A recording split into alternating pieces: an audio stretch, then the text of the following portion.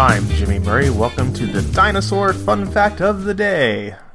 Today's dinosaur is Rhamphorhynchus. The exact size of Rhamphorhynchus depends on how you measure it. From the tip of its beak to the end of its tail, this pterosaur was less than a foot long, but its wings, when fully extended, stretched an impressive 3 feet from tip to tip. With its long, narrow beak and sharp teeth, it's clear that Rhamphorhynchus made its living by dipping its snout into the lakes and rivers of late Jurassic Europe and scooping up wriggling fish, and possibly frogs and insects, much like a modern pelican. One detail about Rhamphorhynchus that sets it apart from other ancient reptiles is the spectacularly preserved specimens discovered at the Rhamphorhynchus fossil beds in Germany. Some of this pterosaur's remains are so complete that they display not only its detailed bone structure, but the outlines of its internal organs as well. Gross!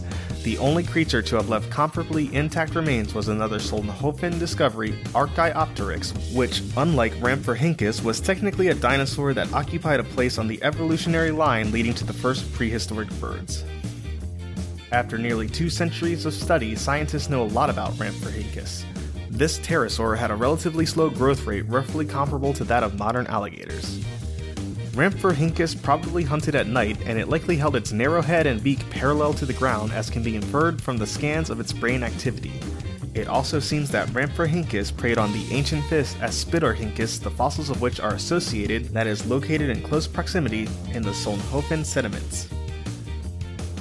The original discovery and classification of Rhamphorhynchus is a case study in well-meaning confusion. After it was unearthed in 1825, this pterosaur was classified as a species of Pterodactylus, which at the time was also known by the now discarded genus name Ornithocephalus, meaning birdhead. 20 years later, Ornithocephalus reverted to Pterodactylus, and in 1861 the famous British naturalist Richard Owen promoted P. monstreri to the genus Rhamphorhynchus. We won't even mention how this type of specimen of Rhamphorhynchus was lost during World War II, suffice it to say that paleontologists have had to make do with plaster casts of the original fossil.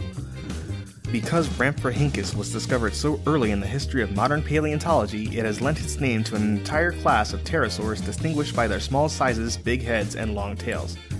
Among the most famous Rhamphorhynchoids are Dorognathus, Dimorphodon, and Peteinosaurus, which ranged across Western Europe during the late Jurassic period.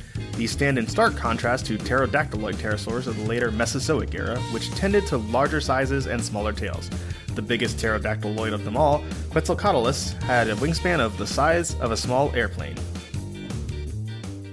Don't forget to tell your parents to send us their suggestions and yours to @TheJimmyMurray on Twitter. I'm Jimmy Murray. Thanks for listening to The Dinosaur Show on the Kid-Friendly Podcast Network. Music by Kevin MacLeod. Executive producer Chris Kremitzos.